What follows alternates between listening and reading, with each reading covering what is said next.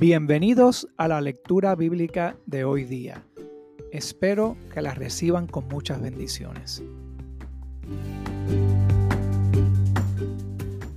Buenos días, amigos y hermanos. Hoy les quiero leer el pasaje bíblico de Segunda de Crónicas, capítulo 7, versículo 14. Dice así: si mi pueblo, sobre el cual se invoca mi nombre, se humilla y ora y busca mi rostro y se aparta de sus malos caminos, yo lo escucharé desde los cielos, perdonaré sus pecados y sanaré su tierra. Esto es una promesa que Dios le hizo al rey Salomón.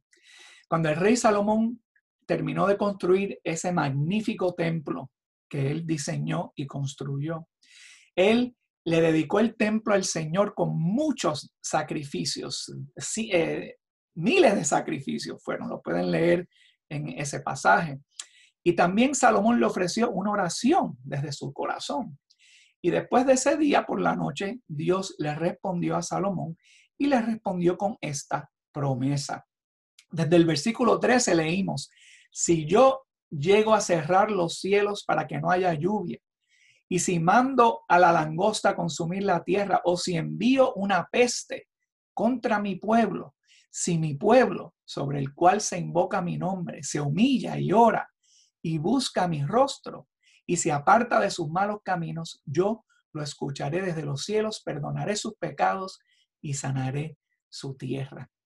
Noten aquí como él dice: si envío una peste contra mi pueblo, que es lo que está ocurriendo en este instante. Podemos decir que esta pandemia es una peste que se ha enviado.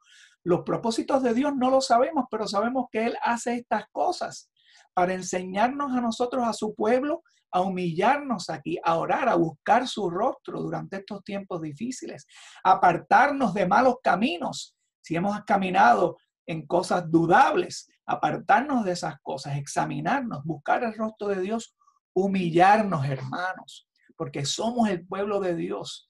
Somos el pueblo de Dios sobre el cual se invoca su nombre, el nombre de Jesucristo. Somos los que llevamos ese nombre y por lo tanto somos ahora los responsables de humillarnos, buscar el rostro de Dios, orar y pedirle que Él sane esta tierra, que perdone nuestros pecados y que llevemos a cabo el ministerio que Él nos ha dado para ayudar a muchos otros que durante este tiempo están llenos de miedo, de duda, de temor. Pero somos el pueblo de Dios, llevamos el nombre de Dios, el nombre de Jesucristo. Y Dios nos hizo esta promesa, se la hizo a Salomón, pero es una promesa que sigue durando, porque somos el pueblo de Dios en Jesucristo hoy día. Y somos los que podemos invocar a Dios y pedirle a Dios que sane nuestra tierra y que envíe un avivamiento para que muchos tornen sus corazones hacia el Señor. Dios los bendiga en este día.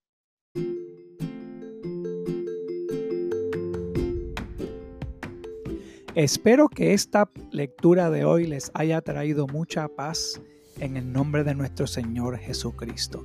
Que tengan un día lleno de bendiciones.